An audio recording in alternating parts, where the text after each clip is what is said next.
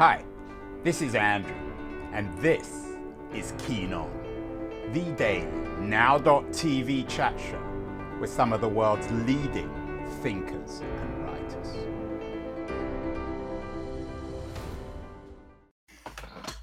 Hello, everybody. It's March 26th, a Saturday. As always, I'm talking to you from San Francisco, the city on the west coast of the United States. My guest is actually broadcasting from Buenos Aires at the other end of the American continent, on the tip of Latin America. But we're not talking today about either Buenos Aires or San Francisco. We're talking about another great city, Oxford, the university city in the United Kingdom. Distinguished, as I said, by its university. I'm not quite sure what Oxford would be without its university. Perhaps it would be like San Francisco without its bridge and its bay. Wouldn't be much.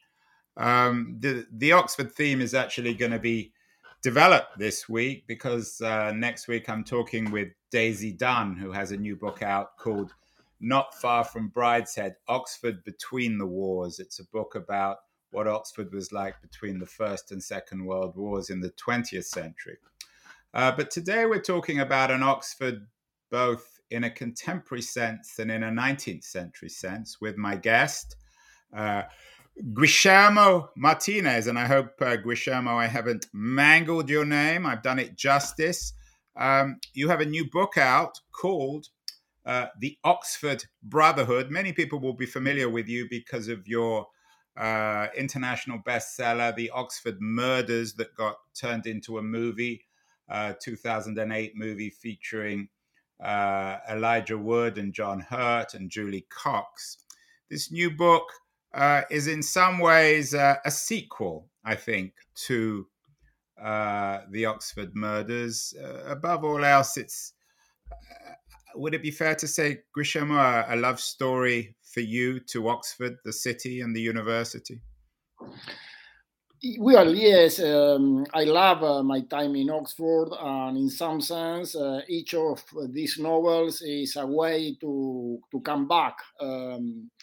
So I go there from time to time, but I had a break of 15 years between the first novel and this second one. I hope to write a third one, maybe in something like 10 more years or 5 more years. As I said, your new book, The Oxford Brotherhood, focuses both on contemporary Oxford, contemporary mathematics, and the study of mathematics in Oxford, and the story of Lewis Carroll in the 19th century. The detective, or the mathematical detective, in the Oxford Brotherhood also appears in the Oxford Murders. Is that fair?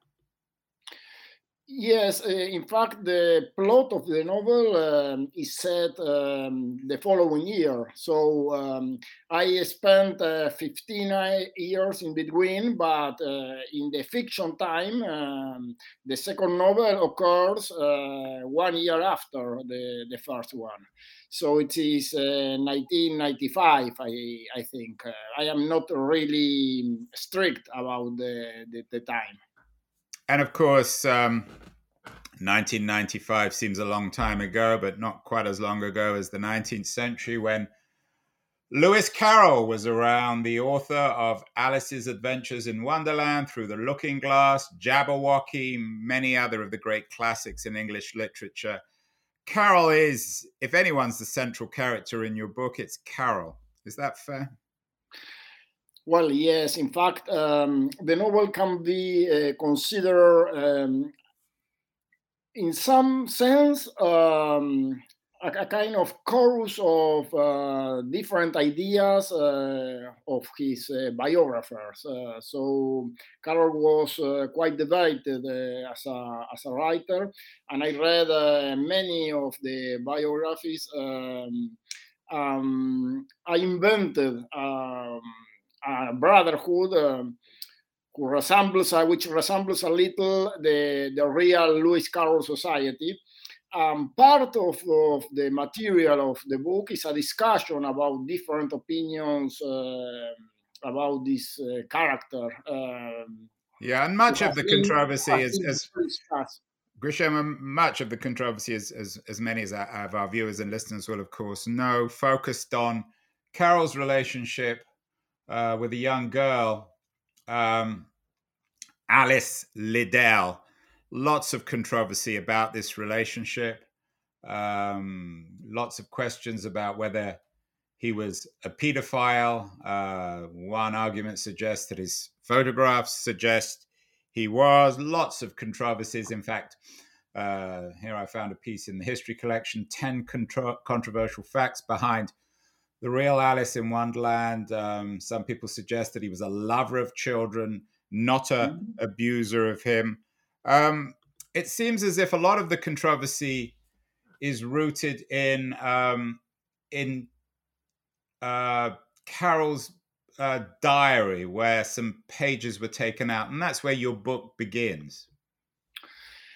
Yes, first of all, his relationship with girls were far beyond Alice Liddell. In fact, he had some kind of relation also with Ina Liddell, the elder sister, and with many other models and little girls during different times in her life, in his life, sorry. But yes, there is a dispute about if there were just friendship or relationships, or there was something else involved. And part of this controversy is displayed in my novel. But as for the diaries, there is a missing page, and this is real. That was the most debated page, which deals with a conversation he had with Alice's mother that end with his relation with the family. In fact, he was prevented. He was prevented to see the girls anymore. No, in some sense, he was banned for of the family. So, what happened in that conversation? What was the content of that conversation? And is this is one of the great? I don't want to give away the plot of the story, Guillermo, but this is one of the great mysteries in your new murder mystery, the Oxford Brotherhood.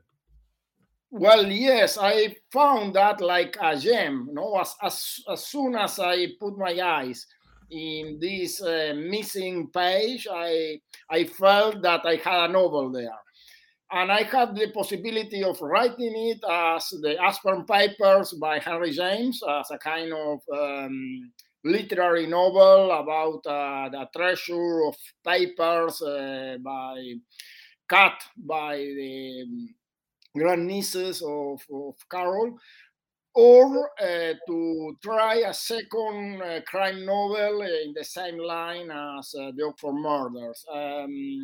And I decided myself for this second option.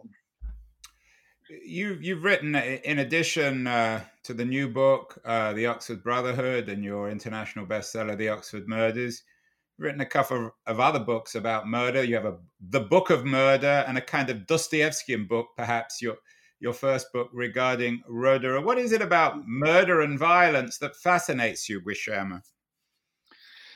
Well, in fact, if you read my books, you will see that violence is not anything that I enjoy. I'm not suggesting you enjoy violence. You're intrigued by it. My crime novels are not violent. This is what I am trying to say.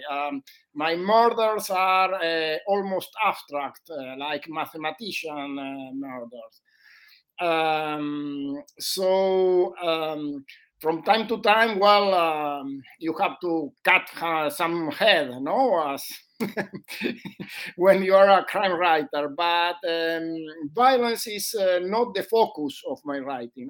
What I like most and I try to portray that in my books is the links between philosophy and mathematical logic with the crime, the investigation, the mind of an investigator, of a detective. You have to deal with conjectures. You have to deal with the hidden secrets of the private life of people. So that is what I like most. What is hidden, what is intriguing in the human nature, and sometimes crimes make all of this appear in the surface. I want to talk about detectives and crimes and math actually after the break. But before we get to that, we did a show last month with another writer, sort of a literary writer on detective novels, Alan Judd. He has a new book out about Christopher Marlowe, Conjecture on Yes. Marlowe's Murder. True. What is it about the reinvention of historical figures that attracts historical novelists like yourself and Judd? Why do you like playing around with real lives? Well, this was the Oxford Brotherhood was the first time that I decided to read about a real character. And what decided me to go for it was a paper I read about this mystery around the cut pages in Carol's diaries. So once I had that idea in mind, I felt that I needed to read about Carol's life.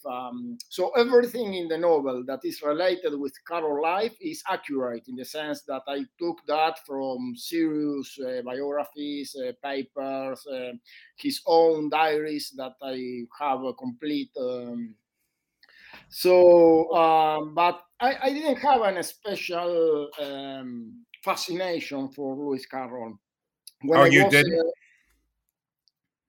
I was fascinated by this little mystery and the fight of unfolding a whole novel from a sentence in a piece of paper.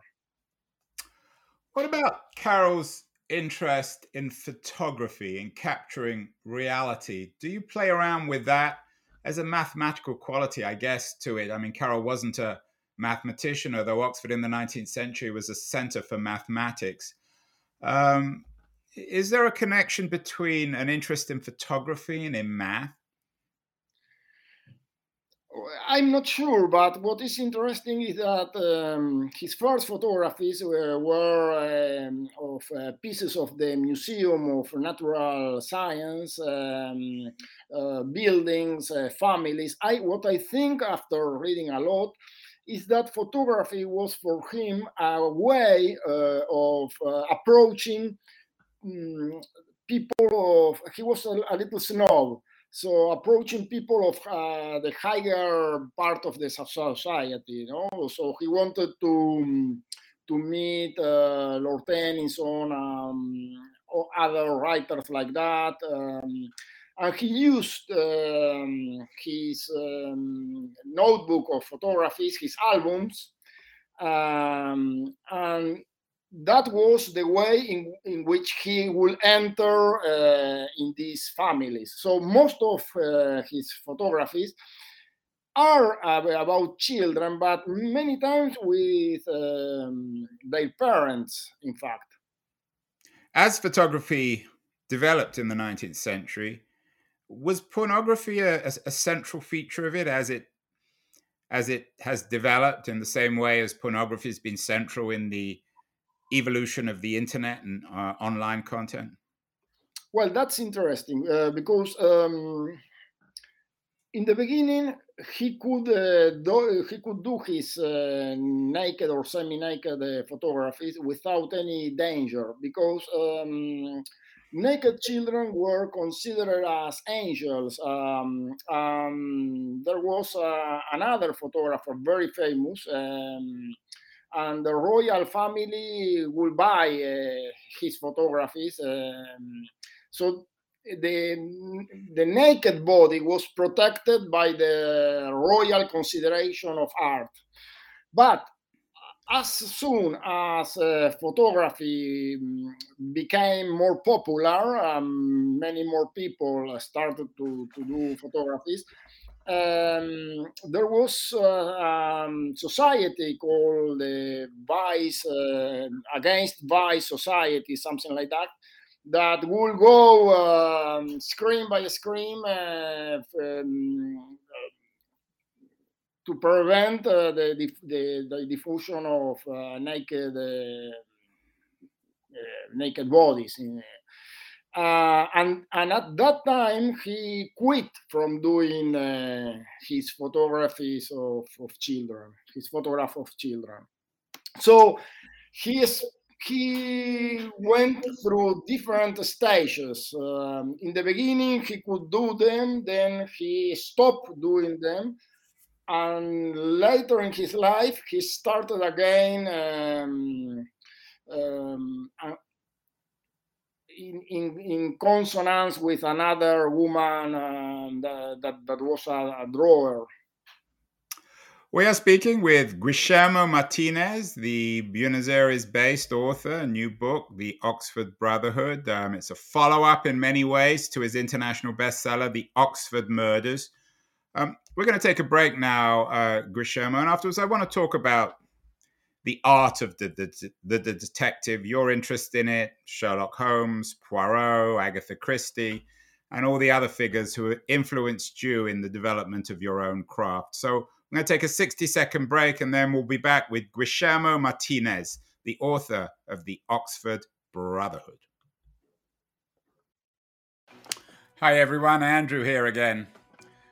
I'm not sure if you're listening or watching or even reading about this Keen On show. I certainly hope you're enjoying it, but I wanted to remind you that there are many different ways you can use to enjoy my Keen On show. The first, of course, is by, in a very traditional way, subscribing to the audio-only podcast. You can do this using Apple or Spotify or Castbox or many of the other traditional podcast distribution platforms. We're on all of them. And if you want to access all the podcasts together, you can go to my LitHub page in their podcast section, which is dedicated to all the interviews. If you're into watching this, as opposed to simply listening, if you follow me on Twitter at AJ Keen, you can watch these shows live, and you can do the same if we're connected on LinkedIn. I'm not on Facebook. I'm not a great fan of Facebook, but LitHub is. And on their LitHub live page, you can watch these shows live as well. In terms of recorded videos, not live, you can see all the shows on the LitHub YouTube page. So whatever your preference, whatever your taste, whether it's video or audio or text, there's no excuse for not watching or listening to my show. Now back to Keen On. We're back with Guillermo Martinez, the author of The Oxford Brotherhood, a murder mystery set in both contemporary Oxford and in the 19th century, a book trying to answer the question of Lewis Carroll and his relationship with young women. Guillermo, what is it about the British and detective stories? Why are they seemingly so adept at it? Sherlock Holmes, of course, comes to mind. We all remember Benedict Cumberbatch's brilliant portrayal in the BBC series. I know you're quite influenced by Holmes. What is it about the British and detective work? Why have they essentially pioneered this medium, this art? I'm not sure if there is a reason. Maybe they were the first. One of the first. No, there was the French way of mysteries. In fact, the first mysteries to arrive to Argentina was Gaston Leroux's the mystery of the closed room. But in Argentina, it was very important. The figure of Jorge Luis Borges. Yeah. Borges and Bioy Casares, another Argentinian writer, they both started a collection of crime novels, and most of them were British novels or American novels. But in my childhood and during my teenage years, I read a lot of crime novels by Agatha Christie and, of course, like Conan Doyle, Edgar Allan Poe as well. And what I wanted to do with this tradition is to imagine a detective that will be like a following a sequel and a variation of these three different ways of facing a crime investigation. No, you have first of all you have a Edgar Allan Poe, which Yeah, has I know you've been quite influenced by yes, Poe's Dupin, of C. course, Auguste Dupin, the first yes. detective, essentially, in literary terms. Uh, and he deals with a kind of abstract logic without coming too close to the murders or to the facts. Then you have Sherlock Holmes, who is close to the ground, analyze footprints and all that kind of stuff. No, cigar ashes, and all of that things. And then, as a kind of opposite way of dealing with the criminal investigation, Hercule Poirot, that he was a detective, very interesting in my way of seeing him. That he was the detective of the psychological details. No, he will talk with people, with common people, the servants, and he would pay attention to what escapes of the conversation. And so, since I wanted to write a novel in our times, I thought which kind of detective I could portray, I could imagine Who's your to. favorite? I have to admit that Poirot is my favorite, partially Yes, because my my favorite is Poirot. Yes, my of my course. daughter forced me to watch. Not she didn't force me. With my daughter, I watched hundreds of shows, or I have watched. In fact, even went to see the latest Death on the Nile Poirot Yes, but mystery I with don't like Kenneth this Branagh. Poirot. No, yes, I don't like him at all. You don't like? Yeah, my daughter doesn't No, like no, Branagh. I like David Satchet more or less. David Suchet is more Poirot than Suchet, Poirot yes, himself. I think the interesting thing about Poirot is his Belgianness. I don't know how yes. Christie had the genius to create him, but there's no way Oh, Poirot could be English. she repent on that. She regret that later on because she Oh, she didn't know did. anything about Belgian people. So Poirot's your favorite in the continental tradition. I think he'd be certainly much more comfortable in Buenos Aires than Sherlock Holmes.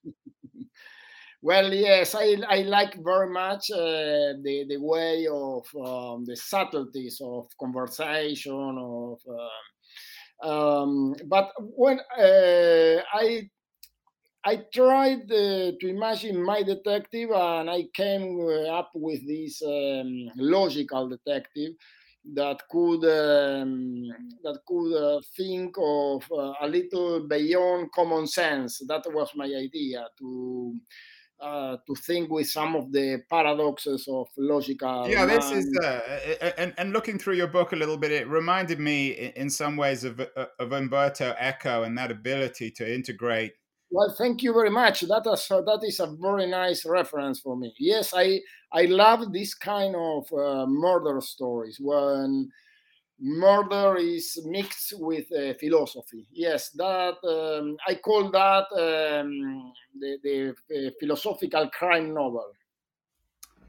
A lot of this book, I assume, is autobiographical, not the murder element, but the Oxford part. You were a young graduate student at Oxford in math, and math has clearly influenced your world. I had the science writer Michael Brooks on the show last year talking about how math has shaped our world. He has a new book out, The Art of More, How Mathematics Created Civilization. I'm not sure if you're familiar with the book. It's an interesting book.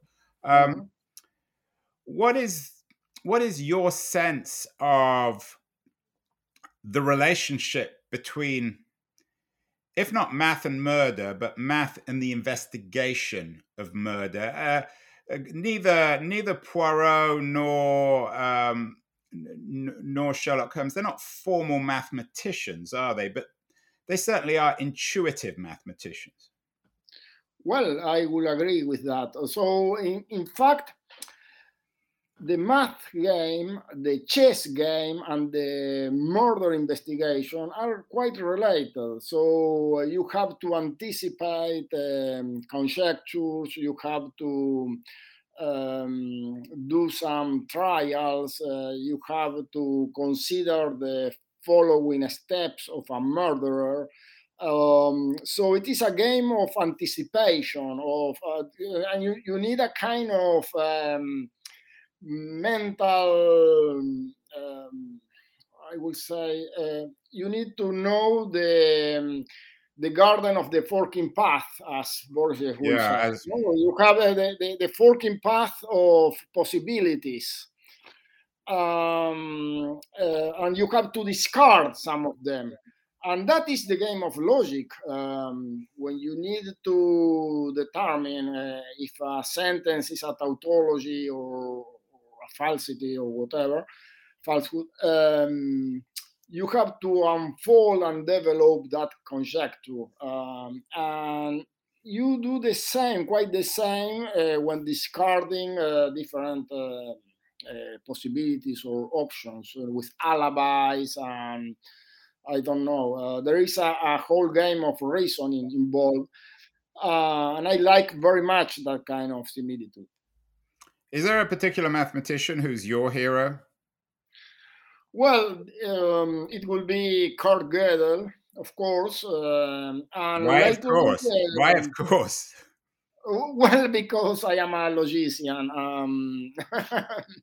So he proved a theorem on completeness and consistency that was a real uh, major uh, major way of thinking about math. So, but lately I am also very fond of Ludwig Wittgenstein, who is also who appears also in my novels. Yeah, Wittgenstein, of course, wasn't trained as a mathematician. He was trained as a philosopher, and his sort of, I don't know if he's Yes, but converging the two disciplines, but he certainly muddled them up, didn't he?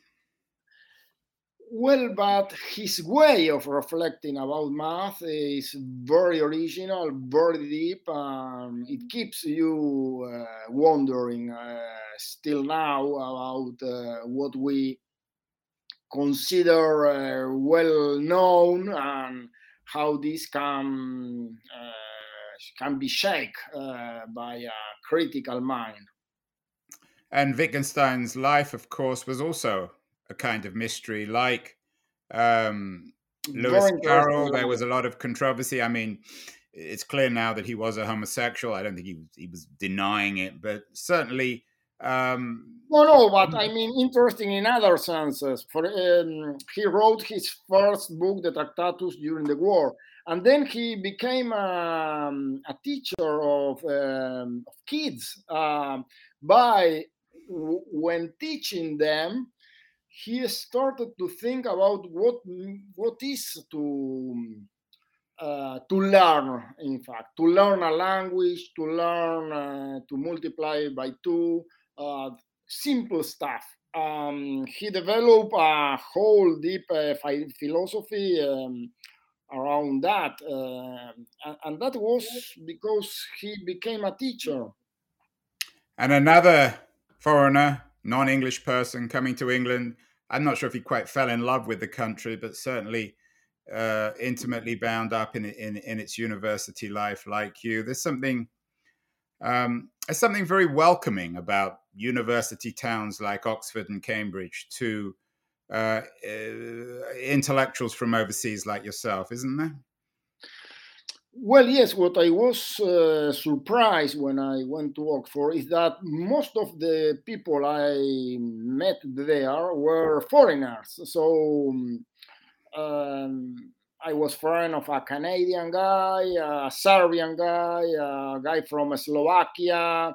All of them were visitors, professors that were for some time. There's an Australian guy. So I just met two or three really English people. My advisor, some other mathematicians. Some of them were Scottish. Yeah, Scotland you mentioned Borges earlier. There's also there's always an ongoing love affair between Borges and Britain. We did a show on Borges's travels in Scotland. So you're part of that tradition of this intellectual affinity between Argentinian writers and the United Kingdom. well, I am a kind of disciple of Borges, as most of the writers in Argentina, and we follow very closely his lessons of literature, his way of reading. For example, he will read Chesterton, we read Chesterton. He will read Conrad, we read Conrad. He will read Stevenson, we read Stevenson. So many English authors that are not fashionable maybe anymore in UK, but he will love them. We read these authors after him, so in that sense there was established a kind of fondness of Did Borges what was Borges's opinion of Lewis Carroll? well, he loved his writings. I don't think he was interested in his life. He wrote two or three pieces about Lewis Carroll, an introduction to Alice in Wonderland.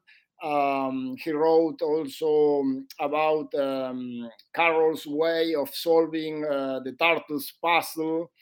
He wrote two or three essays about Carroll's problems more than about his life. Well, your book is out now, The Oxford Brotherhood. Guillermo Martinez, congratulations on this new book, Guillermo. As I said, I think it's going to be as much of an international bestseller as your 2005 book, The Oxford Murders. I hope it's going to be turned into a movie. I don't know who's going to be in the movie, but it's certainly one I will watch. What else, Guillermo, should people be reading in addition to your new book these days in late March 2022, in addition to your new book, The Oxford Brotherhood? Well, I think your audience could be interested in two books that were translated to English. One of them is Fever Dream by Samantha Schweblin. There was a movie recently as well with the same title. It was in Netflix. It is a wonderful short novel that deals with a kind of horror atmosphere, some of the effects of